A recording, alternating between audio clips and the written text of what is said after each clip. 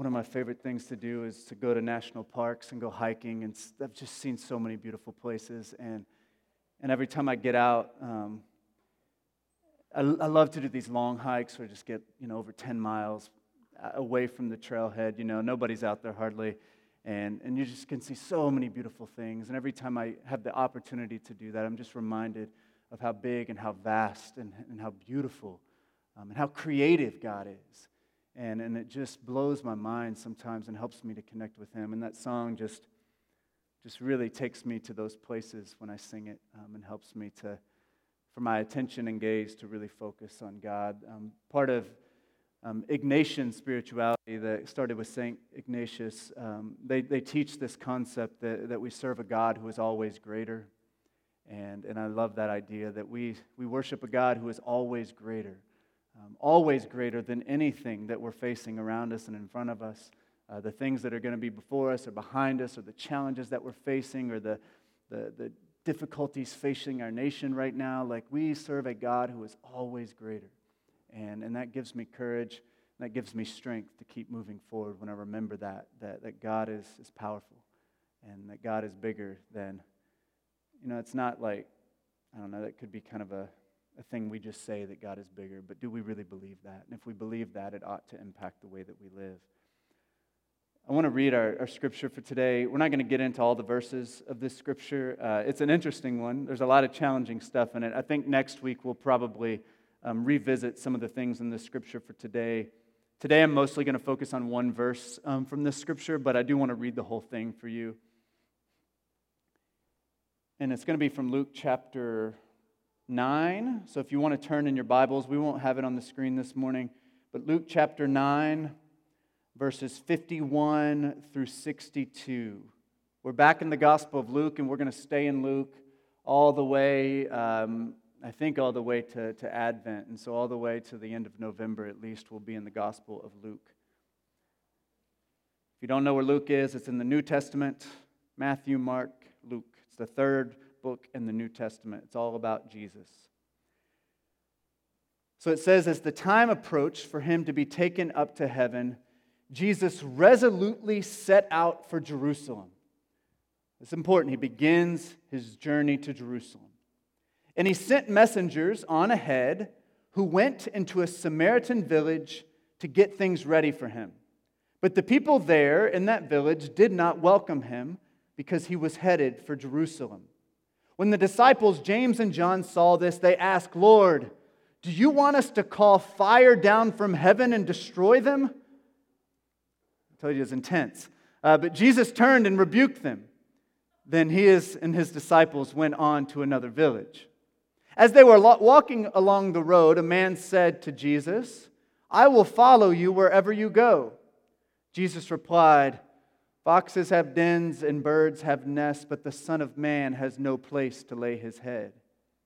He said to another man, "Follow me." But he replied, "Lord, first let me go and bury my father." Jesus said to him, "Let the dead bury their own dead, but you go and proclaim the kingdom of God." Still another said, "I will follow you, Lord, but first let me go back and say goodbye to my family." And Jesus replied, "No one who puts a hand to the plow and looks back is fit for service in the kingdom of God." There's a lot of challenging stuff and a lot of wonderful things in these verses that we're going to talk about some next week, because our text for this week is rooted and really connected to our text for the following week as well. And so we're going to get into some of that. What I want to do is I want to go back to the beginning of Luke for a moment, to Luke chapter 1. And this is a prophecy from Zechariah, and it was about Jesus. All right? And so I want to read just a section of this prophecy in Luke chapter 1, verses 76 through 79. And he's talking about Jesus before Jesus is born. He says, "And you, my child, will be called a prophet of the Most High, for you will go on before the Lord to prepare the way for Him, to give His people the knowledge of salvation through the forgiveness of their sins, because of the tender mercy of my God, by which the rising sun will come to us from heaven to shine on those living in darkness and in the shadow of death, to guide our feet into the path of peace. I want to hone in on that last line, to guide our feet into the path of peace. Now, I've never noticed that particular verse until this past week. I've read Luke many times, but I've never really noticed that particular line about guiding our feet into the path of peace. And I love that line because it's really the essence of what Jesus is about. Jesus came to guide our feet into the path of peace, to guide our feet on this path that leads to peace, that leads to wholeness, that leads to freedom.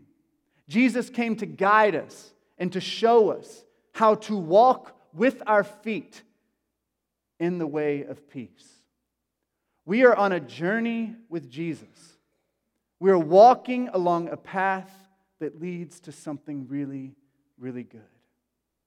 Today I want to talk about a simple, yet extremely important way, I think, to think about our lives as Christians.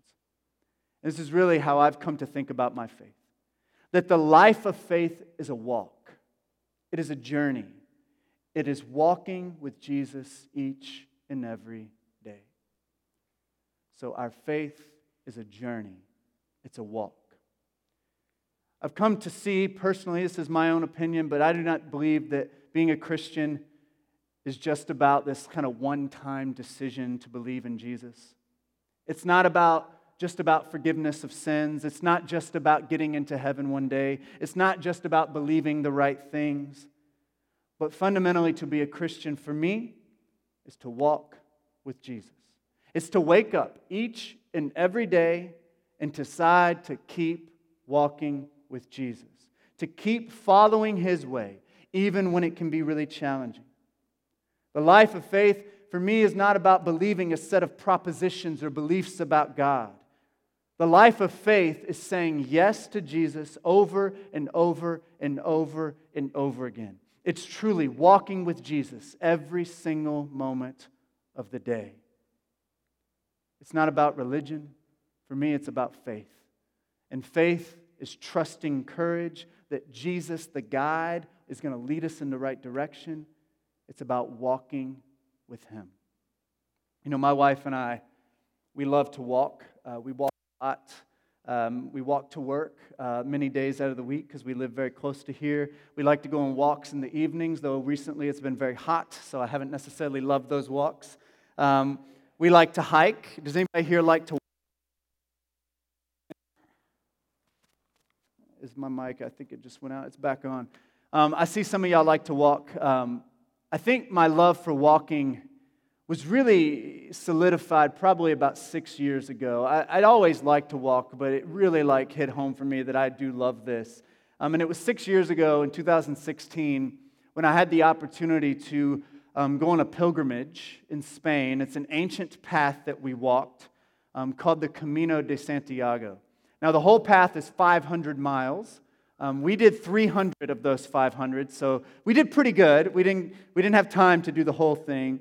But we skipped kind of a section in the middle of the Camino. But what would happen is every day on the Camino, we would wake up every day, probably around 5:30 a.m. or so. We would pack up our backpacks and we would walk to the next place. It was a 21-day journey, lots of ups and downs, lots of joys and struggles.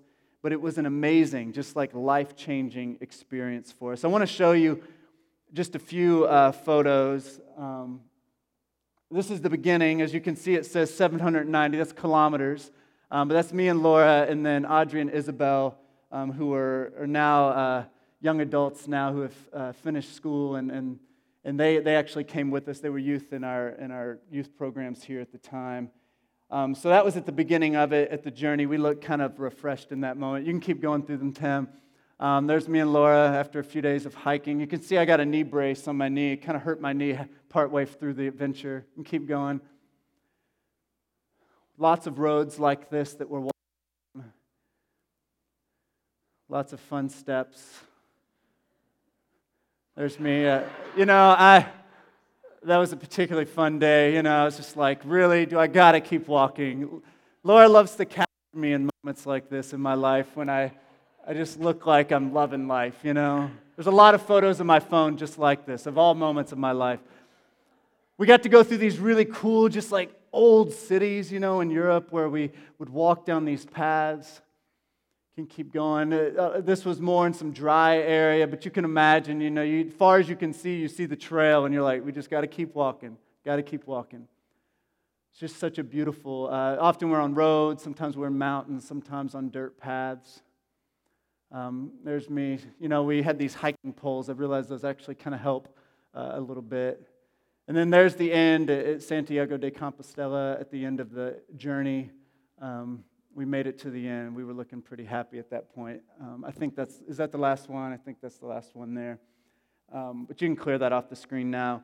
But basically every day on this journey, we had to decide we were going to get up and keep going, to keep walking. And I'll tell you, to be honest with you, some days I didn't want to get up and keep going. I did not want to go. Some days we were exhausted. 5:30 came pretty quick, particularly when you're sleeping in a hostel and there's, some of the hostels were huge. There were like 100 people, over 100 people in a room, and snoring and all sorts of stuff. The earplugs don't really help when you got really loud snorers right next to you. It was pretty rough. Some days, it was really hot and there was like no shade for miles and miles and miles. Some days we argued while we were hiking, and we're like, why are we even here? This is ridiculous, Laura and I worked through a lot of things in our marriage while in the Camino. It was great. I'm sure Audrey and Isabel loved that part of the trip. We would stop to take breaks sometimes for lunch or to get a snack and air conditioning, and we're like loving it. And I'm like, do we really have to keep walking? Like, yeah, we got another 10 miles to go, And it was just hard, and until the journey was done, we just had to get up and we had to keep walking. We had to keep moving forward until we reached our destination. And I'll tell you, when we reached the end of our journey on the Camino, to be honest, it was kind of a letdown. When I got to the end goal, I was excited to a degree, but I was also kind of sad to reach the end. I felt accomplished, but I was actually sad that the journey was over. And I also realized that getting to the end was not as exciting as I thought it would be. And what I learned through that experience is not that the destination was not great, but really what I found is that for us, the journey was really the destination. The day-to-day, the grind, all the things we experienced along the way were really what brought about the transformation and the growth and brought the most joy to our experiences. I found when we go hiking, often it's like hiking to some big overlook, but often it's like the journey to get there is really the most profound for me. It's the journey that teaches us. It's the journey that brings the wisdom and the life and the change. The transformational part of our time in Spain was really that daily grind of waking up each and every day and choosing to keep walking. The Greek philosophers back in the day often would describe life as a walk. And walking on pilgrimage for me was deeply powerful, and it has been deeply powerful for many of the world religions for a really long time. For other folks like Nelson Mandela, who was really working for change in South Africa, he described his journey of faith as a long walk of freedom. Black freedom fighters have deeply resonated with the image of walking and marching together towards freedom.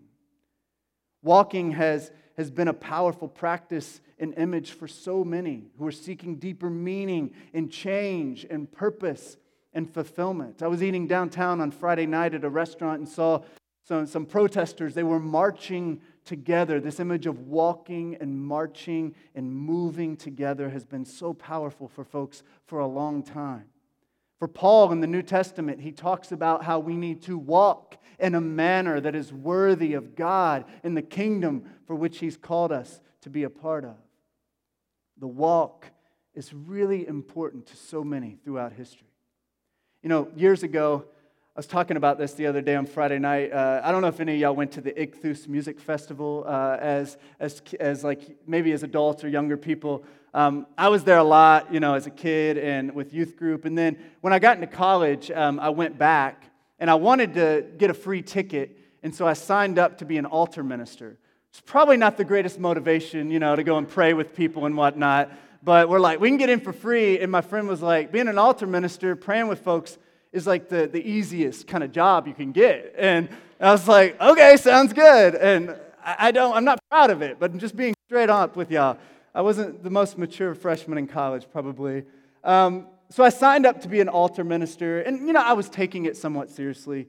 But they trained us, we went to a training to lead someone to Christ. And it was an interesting training to be a part of. But they were saying basically like after Louis Giglio or whoever was there, like give this great sermon, like, people are going to line up to the tent and want to like get saved and give their lives to Jesus, and so we got to be prepared. And so they trained me on this. And one of the images that they taught me, and y'all have probably seen this one before. I don't have a picture of it this morning, but I'll describe it. It's an image of like two cliffs. All right, so you have the cliff over here, big drop off. You have a cliff over here and like a big kind of canyon separating the two cliffs. So on one cliff you have sin and death, and on the other side you have like God and life and freedom and all that, right? But there's a big canyon in between, so you can't get from one cliff to the other.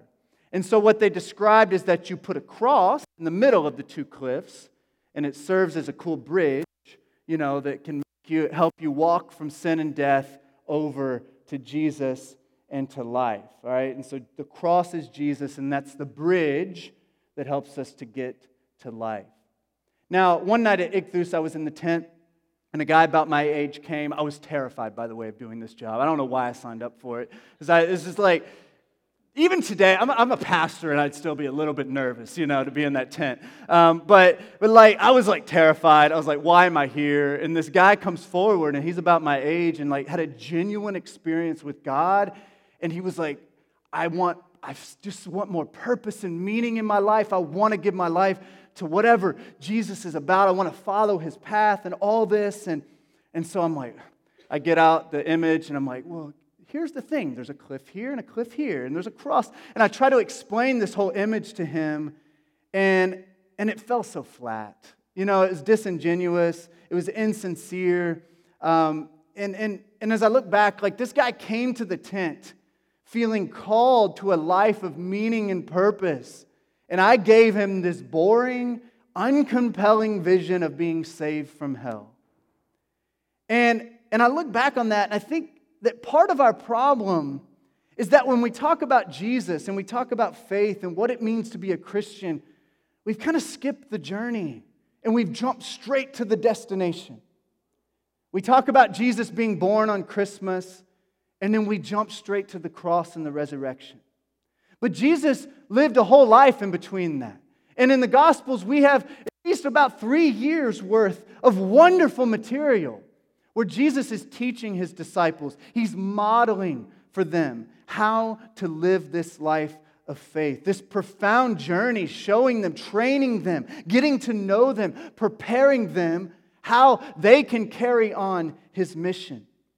Essentially, he's doing what that prophecy predicted. He's guiding their feet into the path of peace, showing them how to live, showing them how to live.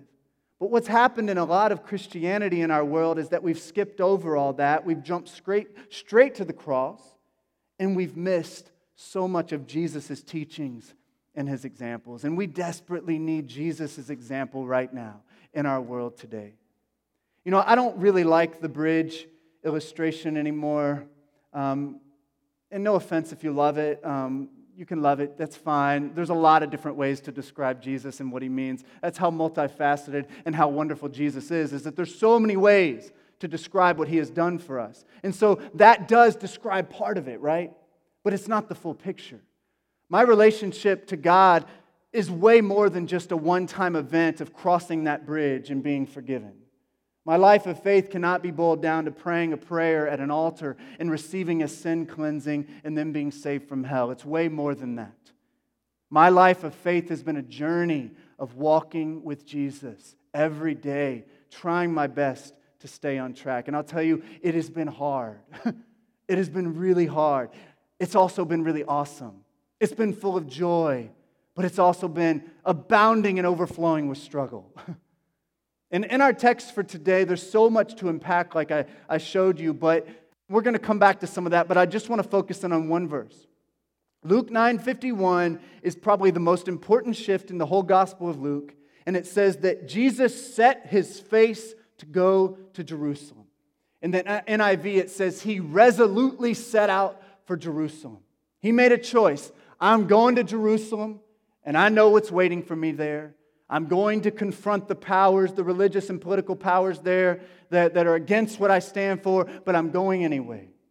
And you know what happens to Jesus when he gets to Jerusalem. This marks an important shift in the Gospel of Luke for the next many chapters. And really, for us, all the way until November, we're going to be in this part of Luke where Jesus is on his journey to Jerusalem. And on this journey, Jesus is going to model for us how to live. He's going to teach a lot. And essentially, he's going to fulfill that prophecy from chapter 1 that he's going to guide our feet in the path of peace. And the question isn't, is Jesus going to Jerusalem? Because he was going no matter what. But the question is, are we willing to go with him? Are we going to listen to him? Are we going to watch him? Are we going to follow him on the journey of peace? You know, people who understand the geography of the ancient Near East, folks like Jackie Jay would probably pick up on this as reading through the Gospels. But when you read through this section of Luke and his journey towards Jerusalem, it's a little bit haphazard how he gets there. It's not a straight path, you know. It's kind of like he goes here, here, here, here, here, here, and eventually he makes his way to Jerusalem. It wasn't efficient. It was certainly not a straight line. It was a bit chaotic of a path. And it takes him many chapters to get there.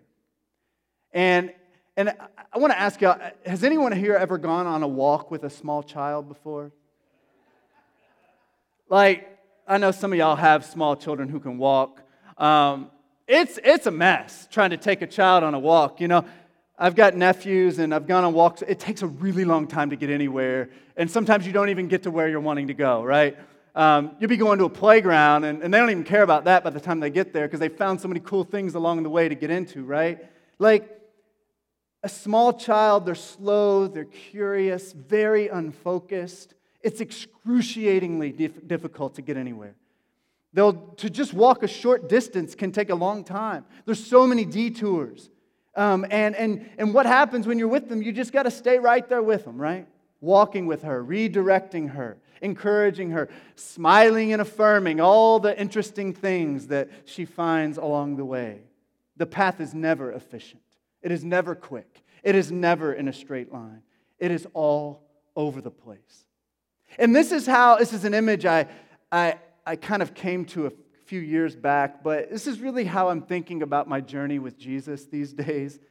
That Jesus is kind of like the parent and I'm that small child. That he's inviting me to go on an adventure. Hey, you want to go for a walk, John? And I'm that small, unfocused, curious child who struggles to stay on course. And Jesus is the loving parent who keeps urging me to get back on the path, but allows me to take some detours, affirms my curiosity, but never ever leaves me behind. Since my freshman year in the debacle in the Ichthus prayer tent, I've tried to reimagine my faith. And one image I keep coming back to is this image of a walk. That faith is a long walk with Jesus. He's patient with me. He gives me freedom to explore. He encourages me, and He keeps calling me to go further and further into the unknown. At different stages of my life, Jesus has said to me, John, let's keep walking. We're not there yet. Come on. I know you don't want to, but let's keep going. I've got risk I want you to take. I've got places I want to take you that you've never seen before. And I'll tell you, the last 8 years of pastoring this church have been a wild ride for me, and I know for many of you all. We've been through a lot together. We've learned a lot together. I've unlearned more than I've learned, probably. I've wanted to quit at times. I've loved it. I've hated it at times. It's been a journey. And I'm different now. And I'm not the same as I was when I first started walking with Jesus. And I imagine that's true for many of you all as well. And the cool thing is, I won't be the same in 8 more years if I keep walking with Jesus, because Jesus doesn't waver in His commitment to peace. He doesn't waver in His commitment to you and to me, and He's going to keep leading us if we're willing to follow. And He's going to keep leading us deeper and deeper and further and further. And it might get scarier as we keep going. We might not even realize where we've come. We're like, well, I don't even remember where I've come from. God, you've taken me to so many crazy places. But if we keep following Jesus, then we're going to be okay. Because we've got a really good guide to lead us, right? He's going to keep challenging us for the better. A few insights that I just want to summarize here that I've gleaned over the years. I'm thinking of my faith less as kind of a one-time decision or believing the right things, but it's more of a journey of trying to continue walking with Jesus each and every day. I'm trying to worry not so much about the destination, but instead trying to savor the journey. I'm not very good at that very often. I struggle to be present. I struggle to value and find joy in the moment. But God is challenging me. Just enjoy the journey, right? Enjoy the adventure that we're on. I'm trying to focus more on the guide who is leading me and less on the path that I'm walking. And I think right now, in this most confusing time that we're in, focusing on the guide is really important. It's going to be hard to see the path. We're not exact. There's going to be so many options of things you can go. Everybody's got an opinion on what we need to be doing, what you need to believe, how you need to stand on a particular issue or whatever it may be. It's too overwhelming. We can't figure all that out. But if we keep our eyes on Jesus and follow our guide, then I think we're going to be okay. Let Him worry about where the path is. You know, when you go hiking in the woods, sometimes I like to do my own trailblazing. That can be dangerous, right? But if you have a guide who knows the way, it's all good. It's all good. Along the path on the Camino, we had these guides, like little yellow arrows. And so often we would get off course and we wouldn't know where we were. We'd be in a city and we wouldn't know which way to go. And you always would look for the yellow arrows because they would point you in the right direction. Or there were shells as well that would point you in the right direction. And so anytime we got lost, almost always we would find an arrow on the pavement, on the wall, somewhere. And it would point us in the right way. And we have that. Jesus is our guide, pointing us in the direction we need to go. We've got to trust the guides. The last thing that I'm trying to learn and remember is that I don't walk alone. You know, it's not like a solo journey that Jesus is calling us to where we just got to walk by ourselves. No, we have community. This is what the church is. This is what we are for each other. We have people to walk with, right? Jesus is walking with me, but there's so many others. Jesus didn't go to Jerusalem alone. He had a whole crew with Him. If you read the story of the triumphal entry, when He finally gets to Jerusalem, He's got all these people waving branches and shouting Hosanna. This was His group. These were His people that decided, I'm going to follow Him. Regardless of the cost, we're going with Him. He had all these folks, a whole bunch of people with Him. And on the Camino, when I was walking, we weren't alone. We had each other. We had our group of 4. We met some other people along the way. I hurt my knee pretty early on in the adventure, and some days it was all jacked up, and I struggled to keep walking. I did not want to keep going, but my friends and my wife, they encouraged me to keep going. Some days we got turned around and confused, didn't know where to go, and some of us were better at maps than others, and so we pulled our resources and figured out where we needed to go. Other days we were sad and dealing with hard emotions and hard memories, and we were able to lift each other up and encourage one another. And this is such a beautiful representation, I think, of what the Christian life fundamentally is. We have a good guide to follow, Jesus. We have a good guide to follow, and we have each other. We have a good guide, and we've got each other. It's so simple, yet it's so profound. And if we can remember that, stay focused on Jesus, and connect and support one another, then I think we're going to be okay. And I also want to say that it's a journey. It's okay if you're not where you want to be. None of us are.